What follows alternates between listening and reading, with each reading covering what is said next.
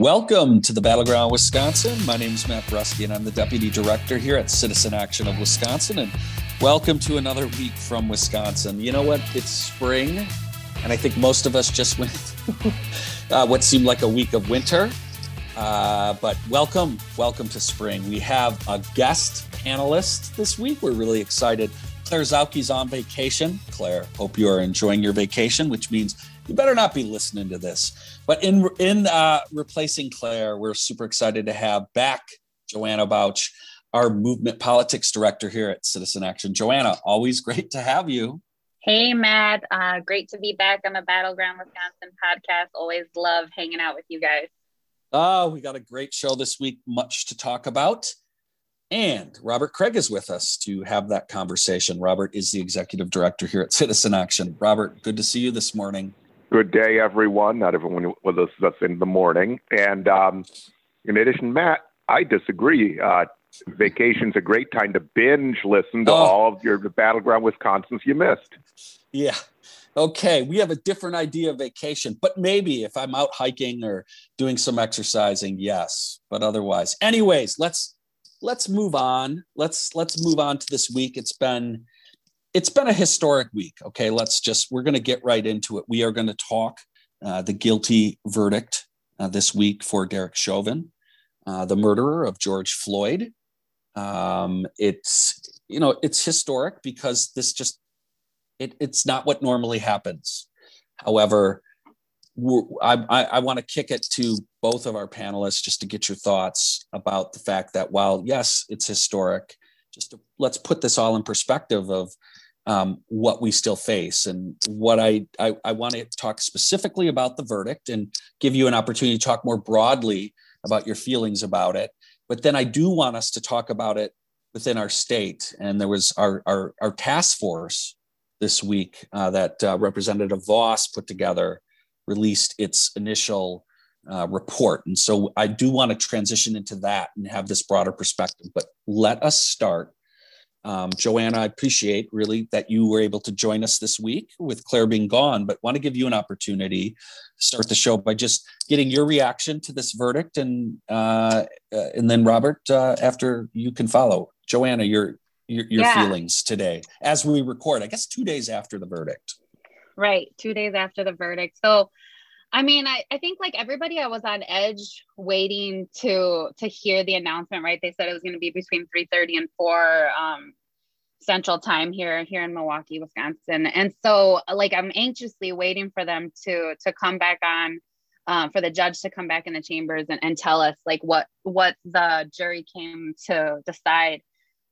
And I tell you, like, I don't know. I thought that if it was a guilty verdict, I would feel happy and in a celebratory mode, right? And that didn't happen. And I guess it's because, right, like it wasn't justice what we saw 2 days ago, right? Finding this former law enforcement officer, Kevin, like finding him guilty was not justice. It was accountability. And I think it's important that we don't let that narrative slip away, right? This cannot be the victory, right? This has to be the first step. We saw a tweet from our Lieutenant Governor Mandela Barnes that said, it's truly amazing how the idea of justice can be cause for celebration. And I'm right there with them. Like, you know, I'm glad that communities of color felt some relief in this guilty verdict, right? 3 counts of guilty towards this horrible person. But like, I hope we know that this is just, I hope that we know and remember that this is just the beginning, and we have a ton of work to do, right?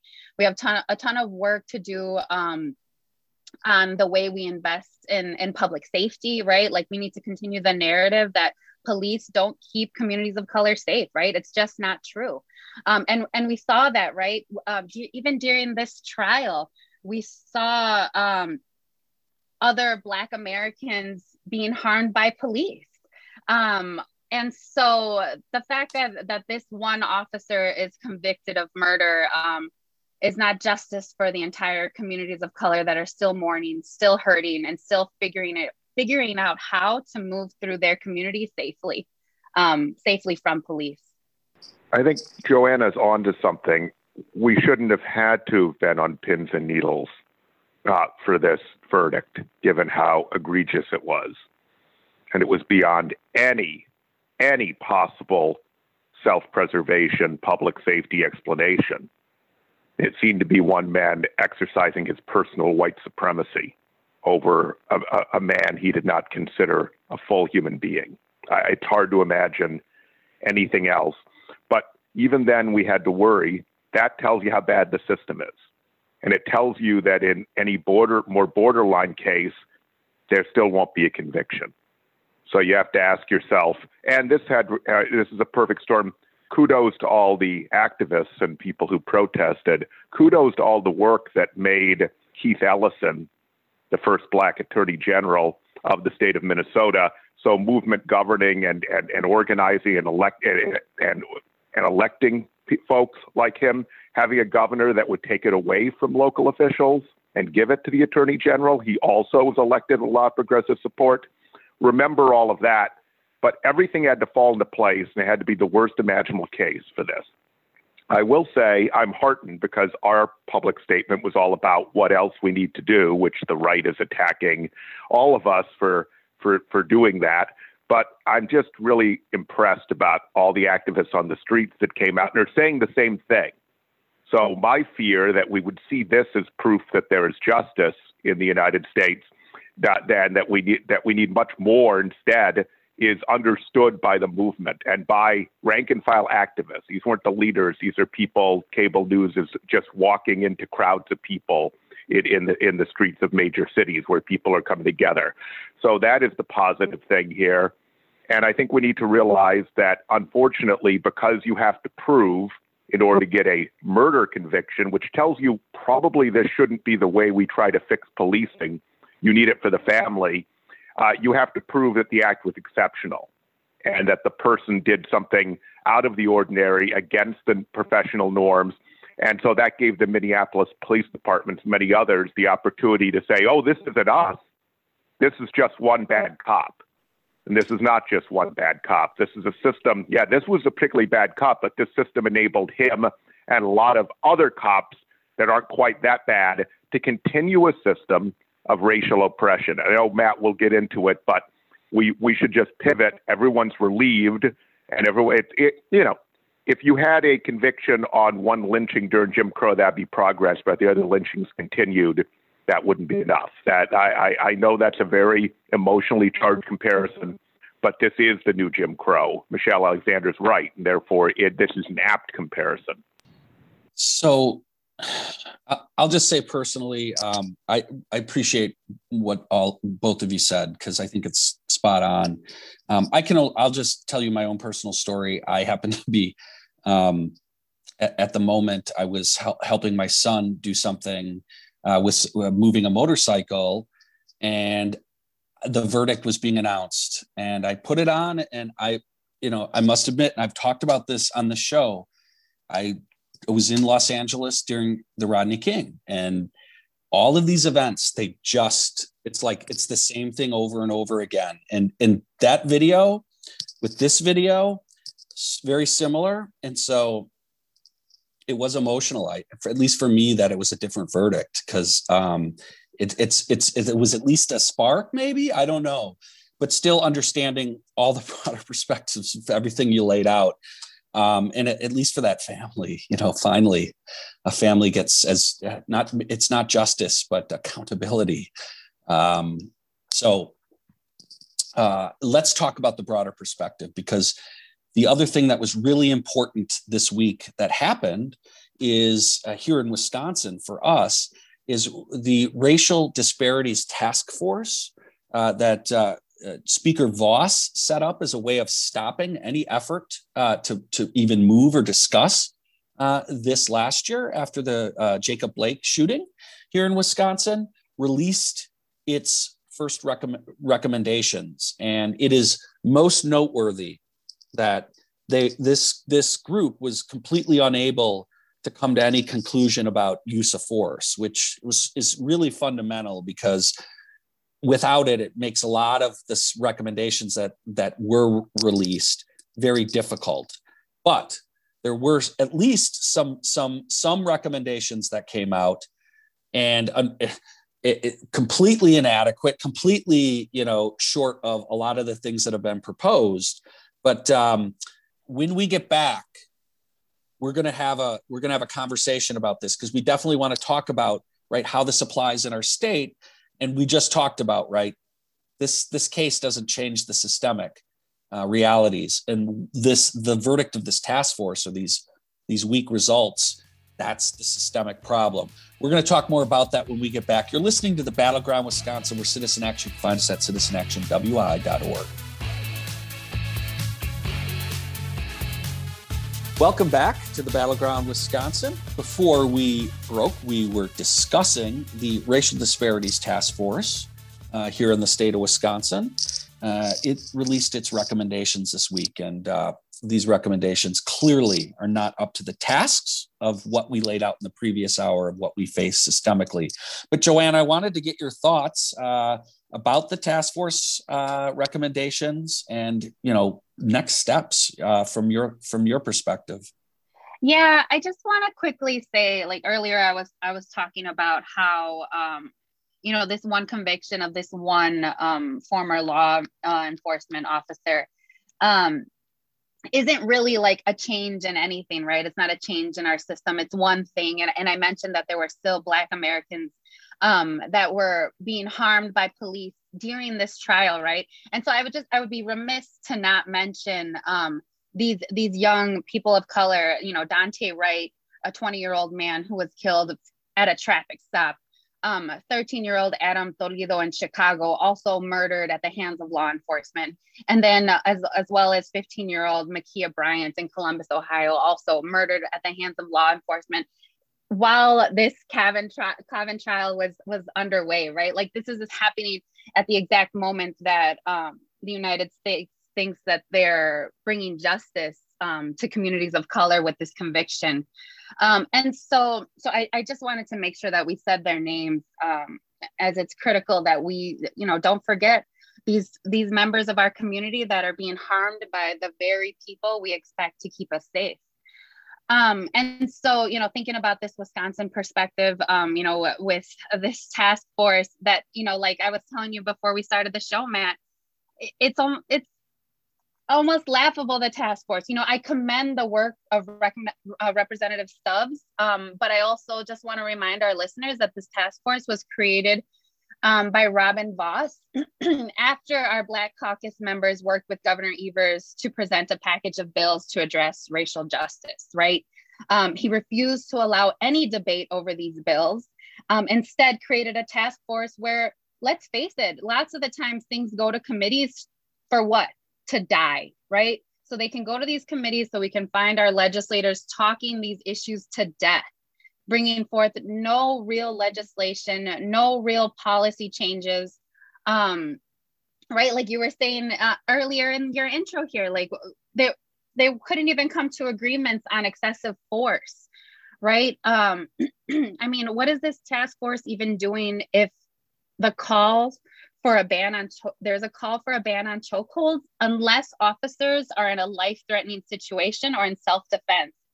That's their case every single time. That's every single argument. Every time they're harmful to people of color, to young people of color, they claim self-defense.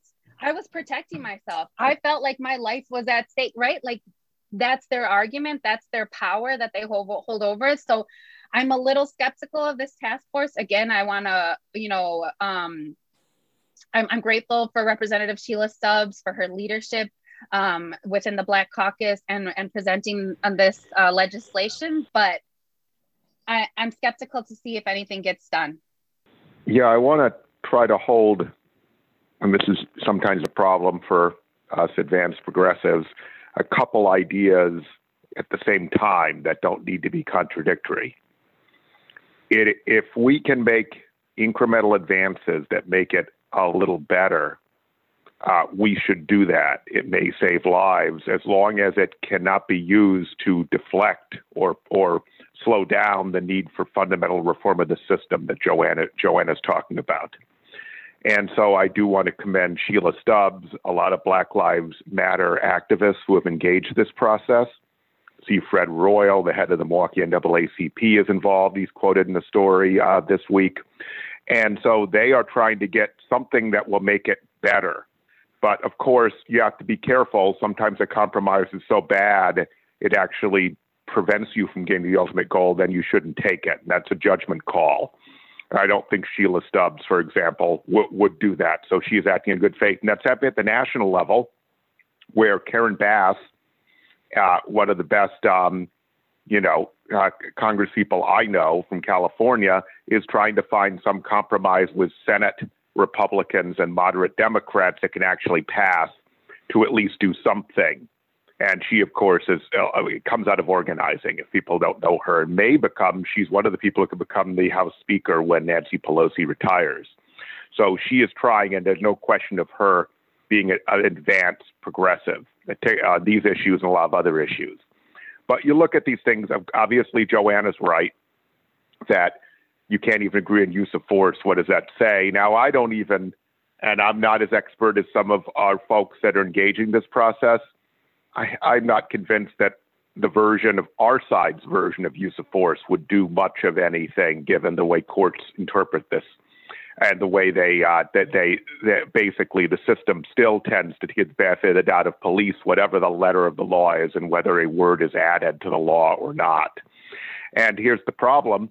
If the standard is, I feared for my life, we know because of structural racism that all white people in this culture, if we're being honest with ourselves, are automatic brains, which are built into us. We don't stop and say, that might be a lion, I should do something. No, we start running without thinking because we have an automatic brain that acts quicker.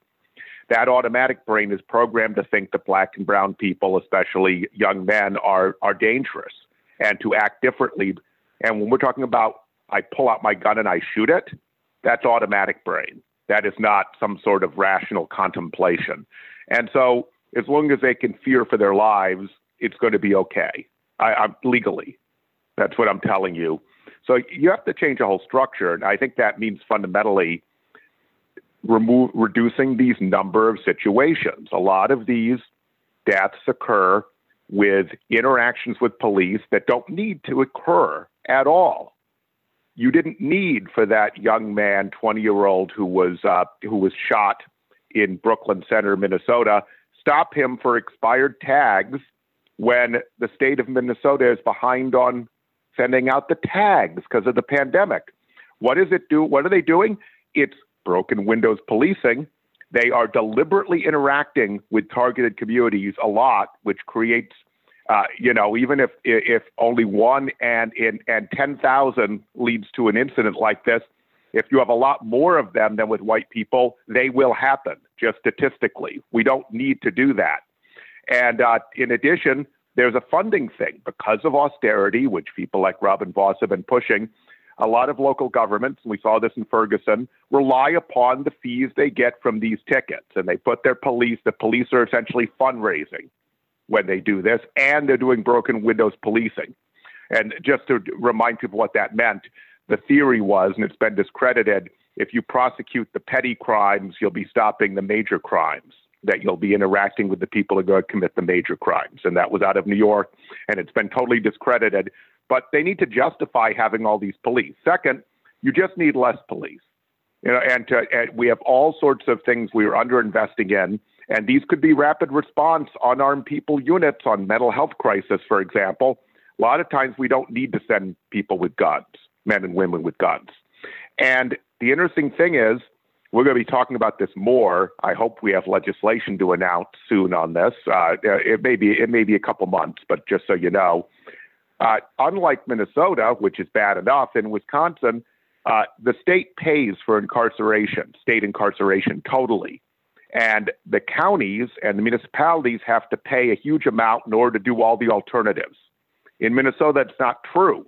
And that's why they have half the incarceration rate redo, as bad as it still is in Minnesota, as we now know from the whole George Floyd murder and what's followed. And so what happens is there's a positive disincentive because of money for police departments to be funded to just send people to state pen. That is our system.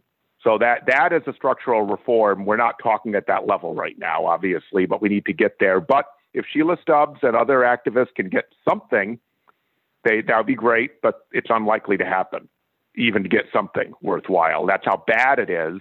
That's how much the conservative movement and Republicans are part of defending the current order. Well, look, appreciate both of your thoughts, these last two segments on this. It's just an absolutely critical topic of our time. We're going to continue discussing this every week. It's what we're swimming in, and we got to change it. It's going to require structural change.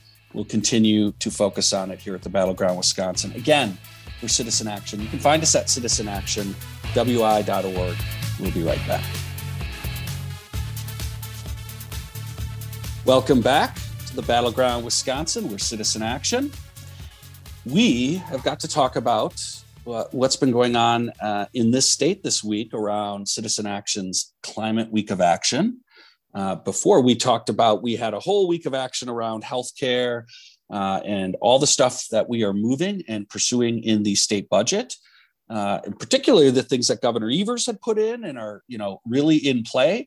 And this week we have been focusing on climate, and it's really fortuitous because nationally, it's also a huge week. Not only is today Earth Day, we had 420 this week.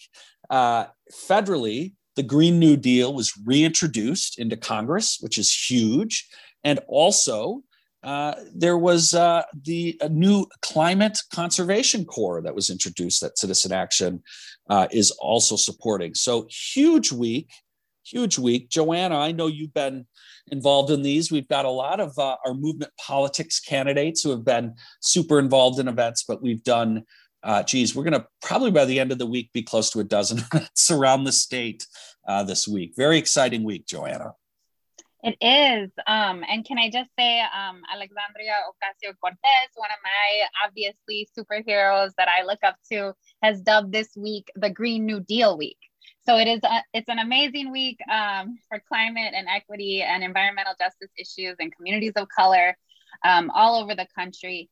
And yeah, we're doing a ton of work here in Wisconsin with Citizen Action. In fact, I was just looking at our Instagram page at some photos from our Northeast Wisconsin Co-op. They had a press conference yesterday, Wednesday, along with co-op members, Mayor Genrich of Green Bay, Representative Shelton, and Lieutenant Governor Barnes. And so that was really great to see, our member electeds come together and support the co-op. And this great work that we're doing. So the press conference was specifically calling on JFC to approve funding in the state budget to respond to the threat of climate change, save people money on their energy bills, and of course, improve economic opportunity and equity.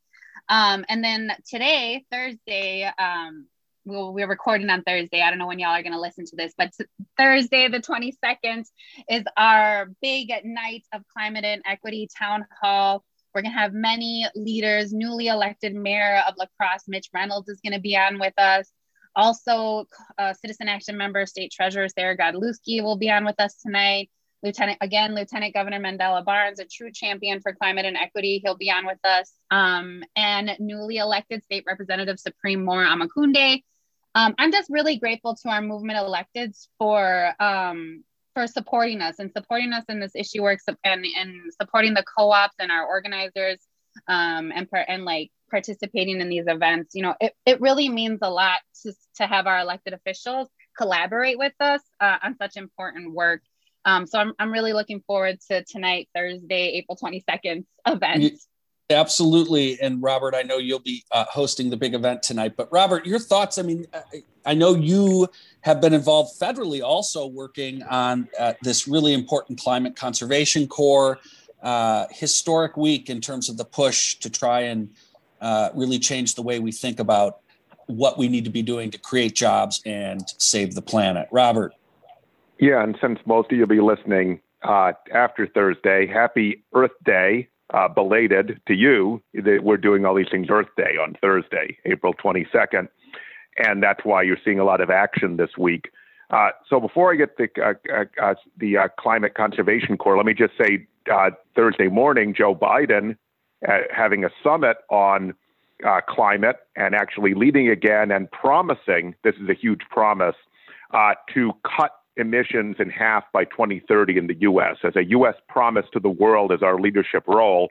That will require we do something even more than AOC and the advanced progressives in Congress are pushing. So that definitely makes Biden's jobs plan a down payment, even in his announced positions. Of course, like previous presidents, like Roosevelt, we'll have to make sure we're organized to make him do it, to follow through on his commitment. But it's great to have a president who makes such a commitment. So I just say that there's so much in climate going on, and climate, and not just climate, Green New Deal, climate transition that actually creates a new era of economic opportunity like we had after World War II, but this one's inclusive and especially lifts up all the people locked out of the American dream, which is disproportionately Black and brown people in this country, but is also a whole lot of white people too. The only people gaining ground in the last 50 years are the top 1%, and the most is the top a tenth of 1%. And they're the only ones who benefit from the current fossil fuel economy for real. So what's great about, but it's good, that's a big broad vision. What's good to talk about with the Climate Conservation Corps is this is something President Biden supports in theory. He put about a tenth of the money that this bill has in the jobs bill, but he doesn't have the details. This fleshes out the details. So this is Ed Markey in the Senate, the very progressive senator from Massachusetts, and AOC in the House. They were the sponsors, same as the two sponsors of the Green New Deal resolution. And it's New Deal level. It's 1.5 million young people employed to enable this climate transition, and then to get the permanent skills to stay in the new green economy and have good careers. It is very progressive in terms of its focus. It focuses on including Black and brown youth and young people. And so it's not going to be just, environmentalist white kids from the suburbs. Well, they'll get to go there too. This benefits everyone. It lifts all boats. But the folks who usually get left behind in our country will not be in this. And furthermore, it is very pro-union. We haven't seen anything like this since the 1930s. It gives them the right to organize with card check, and what that means is a majority in their unit wants it. They have a union. No fight, no way for any employer or boss to try to prevent it. And it's set up so it privileges unions being able to hire these folks after they finish their service. And so this is a modernized New Deal. The New Deal put a lot of people to work, but it wasn't as intentional about preparing them and setting up the jobs after the public jobs program. So this is like combines a lot of modern thinking, but puts it in a New Deal scale. And so just to see 1.5 million young folks of every ethnicity, of every race, of every region and zip code of this country doing this vital work, it's just amazing to think about. And so this is something worth fighting for, and it's something that the president agrees to in principle, but hasn't yet agreed to this price tag. So, folks, I want to remind you, please reach out to your members of Congress, right? We got to make a push, let them know you support both the Green New Deal, but also this Climate Conservation Corps. Let them know. The other thing is, we were just talking about our week of action. Please reach out. We'll have a number of links. There are multiple ways you can reach out to your state legislators in support of our climate agenda and our climate equity agenda that we're moving through the state budget. I do want to point out for folks, speaking of our state legislature, this week they opened up the virtual Joint Finance Committee hearing. It filled in under 20 minutes, over 200 speakers. It's absurd. This is the only virtual public hearing for the Joint Finance on the state budget. The 3 in-person hearings were not anywhere close to where most of the people live. We were part of a letter and a big push to expand the number of virtual hearings. Hopefully they will. But look, folks, you don't need to play on their game. Please reach out to your state legislators, engage them yourself. feel free to go ask them to set up your own lobby meeting with them. You should be able to spend time with them on Zoom expressing your opinions on the state budget. Make sure you reach out to your state legislators. Before we go to break, and when we come back, we're going to be joined, we're very excited, we're going to be joined by Toby Chow from People's Action. But before we do that, Robert, I want to get your thoughts real quick. Foxconn, New Deal, basically the con is up, right? All the previous thing, it's out the window. Evers renegotiated this week. You have some new numbers for us on the renegotiations before we go to break? That's what we've been saying all along, but worse. But a lot of money's already been spent, $1 billion in infrastructure for this. So just to remind you, back in 2017, when we were one of the leading opponents, we talked about all the research that shows that these economic bribes to create jobs to big corporations don't work. They're not most effective investment. And we also said this was even worse than most of them, that the formula for amount of money per job was 10 times worse than a very low standard. I mean, we spend $80 billion a year by the last number I saw, that state, local government, economic development, that doesn't pay off for jobs. It pays off for basically giveaways to Fortune 500 companies and other big companies in this country. And so they've made a little better. We're down to 1,400 jobs. Just to give you, I did the calculation because we have all these numbers and we did all this research when we were opposing it originally. And if you just want to look at the additional subsidy Governor Evers, he's still using the privatized jobs agency, WEDEC, that was created by Scott Walker. He didn't want to get rid of it. It should be gotten rid of. But rather than paying the premium we're paying, the average for these giveaways, and this is not even a good goal, right, is what other states and cities do. The average is about $2,500 per job per year. The new subsidy is $3,000 per job per year. So we're getting closer to a very bad standard, but it's worse than that. If you add in all of the state infrastructure and local infrastructure put in, it's $46,000 per job per year, as opposed to the usual, which is $2,500. So it is still a complete white elephant boondoggle where we wasted over $1 billion that could have been invested in building quality union jobs for a green transition we need to prevent a climate disaster. Don't forget that. So they've made it a little better. They were given a bad hand, the Evers administration. But I just think we need to be clearer on how bad this still is, rather than having this administration say this is now some good deal, which they're not saying. They're not going and cheerleading, but they're making it much too positive. And I understand they want to be reelected, but please, do not even try to put lipstick on this pig.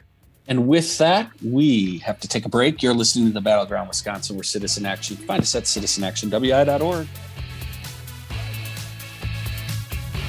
Welcome back to The Battleground Wisconsin, where Citizen Action. You can find us at citizenactionwi.org. You know, we are really fortunate to have this next guest. His name is Toby Chow. He is with People's Actions, Justice is Global. He's the director of that project. Toby, thanks for joining us. Thanks for having me. Great to be back. So everybody, the reason we have Toby with us is I was surfing the Wheeler Report, and I saw our Congressman Representative Gallagher here have a press release about a bill introduced called the Endless Frontier Act. And I was struck by the fact that much of the messaging, Toby, was basically just about some sort of anti-China and building up a lot of resentment against communist China, as if we're in some kind of competition. And so I wanted to reach out to you and have you come on and talk about this, because you are leading an effort to try and organize against this growing, anti-China sentiment that we've been experiencing, Toby. So I appreciate you coming on. I assume you've been tracking this. Tell us more about this legislation and why it's so important, and why we think, we want to talk about this broader anti-China topic. Yeah, so this bill is just one in a series of bills that are in various ways anti-China. This particular bill, like looking at the content of it, it's calling for public investment and government support for science and technology and manufacturing and all of that, which is, stuff that in general is progressives. I think we'd all want to support, right? The issue is that in this case is that the framing that we see from Republicans and some Democrats, in particular Senator Schumer, is all about how this is intended to counter this like supposed threat from China. And that's really concerning. So they talk about China as an economic threat. They talk about, I think in Representative Gallagher's statement, he talks about competition and the tech sector and the threat of China stealing our technology. And just in light of the recent attention on the wave of anti-Asian racism that we've seen in the past year, I think like maybe a lot of the politicians that are engaging this rhetoric don't realize it, but like these are some of the pieces of rhetoric that have fed anti-Asian racism currently and in the past. It can get quite dangerous to talk about, a foreign economic competitor is like the central threat to the U.S. economy. Like famously in 1982, Vincent Chin, a Chinese-American man, was murdered outside of Detroit. And the perpetrators, part of what they felt was that, the quote from the incident was that it's because of blanks like you that we're out of work, right? So this is very concerning. So that's one piece, is just that perspective. Yeah, I was struck by that, what you just said, that this bill seemed like on its own merits, what it was for ought to be what's talked about, but it was completely wrapped in this anti-China language. And so, yeah, it's disturbing. Robert, I know you have a question for Toby. Yeah, I think people on the left get confused about this. They're against, the horrendous incidents we see on the street, and they're against what Donald Trump was doing, calling the virus all sorts of Asian names, right, and holding to it, and that sort of horrendous behavior. But they're not seeing as clearly that the Democrats are also playing the China card, if you want to call it that, which also foments this idea of the AAPI community being the other, right? It's a little bit like how Japanese Americans became seen as identified with one of our opponents in World War II, right? Just because they were of Japanese descent. And that happened frankly, to Germans during World War I, including here in Milwaukee. So it can be any particular ethnic group or racial group. And that they're not distinguishing that. And part of this is they both have an interest in a Cold War kind of stance. And really, mainline Democrats support the military-industrial complex, which is really, if you want to talk about where the resources are for everything we need to do, a lot of it's there right now. They defend it too and rely upon it, and it's incredibly powerful. So they would they don't say this, but a new Cold War with China that would require us to continue to be armed and to have this big fleet in the Pacific and be in menacing situations over the China South Sea and other sea lanes areas, that they're part of that too, but they don't mind. And so you have that, right? I want you to speak to that, but also what the right is doing. It hasn't gone away with Trump. I saw Fox News last night, and on Tucker Carlson, one of his guests had a British accent. I didn't miss his name, one of the Fox contributors. He was bemoaning how Hollywood isn't helping with the competition with China like they did in the Cold War, and that they had movies that vilified the Russians during the Cold War, and we need that now. And they were showing scenes of Red Dawn, that infamous movie where the Russians and Cubans take over the country and teenagers, kind of brat pack kind of, Hollywood teenagers, take to the woods and fight them. Like we're supposed to do that with a Chinese invasion? That is what Fox News is saying. So can you hold the space between what, say, a Chuck Schumer is doing here, when he's one of the issues, the majority leader, as much as he's doing well on many issues, not this one, versus the continuing right-wing attack on Asian Americans and Pacific Islanders? Yeah. So what's happening with a lot of Democrats, too many Democratic leaders, including Senator Schumer, is they're holding out hope for renewing bipartisanship by joining with Republicans in China bashing, basically. So, even after the events of the past few months, even after January 6th and everything that we've seen on the radicalization in the Republican Party, still a lot of these Democratic leaders think like, oh, there's still hope for bipartisanship. We can come together by uniting around a shared foreign villain. And, in some elite circles, there's this very popular, there's a very powerful narrative that the country comes together when we can be united around the right villain. That's part of the story that a lot of them tell about 9/11, like the day after the 9/11, we were so united. Well, maybe a lot of the country was united, but if you ask Muslims or people who got mistaken for Muslims, they have a different take on that so-called unity, right? So I think we're seeing like a sort of a replay of that sort of false unity around a shared foreign threat. What's happening on the right in the Republican Party is that, they're gearing up, looking into the midterms in 2024. Anti-China politics is going to be a big part of their pitch to voters. That's what they're planning for. This was very explicit at CPAC a few months ago. These Democrats who are trying to reinvigorate bipartisanship on an anti-China basis are basically unwittingly playing into their hands by promoting these narratives that China is the biggest threat to the country, that countering China is how we're going to achieve prosperity here in the United States.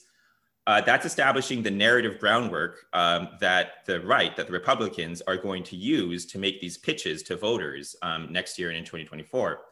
So I think like from a point of view of political strategy as well, like this is self-undermining and very, very dangerous. And, there's another player to mention here. You mentioned the military-industrial complex. They are looking to this anti-China stuff as the key to getting increased funding from the government. It's the biggest argument that everyone makes over funding the defense industry. And we also need to keep our eye on the tech industry, because the tech industry is becoming increasingly integrated into the military-industrial complex, in part as part of this like anti-China push. The idea is that empowering the tech industry is going to make our military stronger, and that's how we're going to outcompete China. So there's some real concerns here. Like this Endless Frontier Act is investing in research and technology. Like in principle, that's stuff we should support. But we should keep our eye out on like how much of this is actually just feeding the military machine even more, and just giving more profit and power to these unaccountable tech companies, because that's sort of the direction that this anti-China stuff takes. I love all your analysis. Well, I want to see your reaction to one other strand. It just seems to me that there really isn't much of a left peace movement anymore, and that the Democrats don't have an alternative theory to this sort of big power competition, when in fact there are plenty out there where we really should reorder our whole foreign policy and not see as inevitable some sort of confrontation with another rising power. Do you think that's a factor here? Yeah, that is a real concern. Like right now, I think we're sort of stuck in a place where we're fighting the bad stuff. But like, what's the positive vision? That's still something that we need to build. That's absolutely true. Like, what is the positive vision of the US-China relationship? Which then gets us into questions of what's the positive vision for the whole global economy, right? Because there are real problems in the US-China relationship that has to do with like how dysfunctional and unequal the entire global economy is. So, that's stuff that we're working on, but that like the front that we need to wage that fight, like that's still getting built. Well, Toby, we can't solve it all today, but we are going to continue to have this conversation with you. We look forward to having you on again. We see this as a critical topic. Share your analysis about how it's being weaponized for the next election. Look, quite frankly, this was in the last election, and I think Biden was called out when he started to use it. So we really appreciate you coming on. We're going to talk more about this in the future. We're also going to have you on to talk more about vaccines. And since we know you're leading a program around people's action, keeping an eye on how we're going to vaccinate the world's population. Toby, thank you so much for joining us. Thank you so much. And with that, we have to wrap up this Battleground Wisconsin. We will see you next week. Again, we want to thank our guest, Kavita Chow, for joining us. And as always, thank you to our producer, Brian Williams, who makes the show happen. We'll see you next week at the Battleground Wisconsin.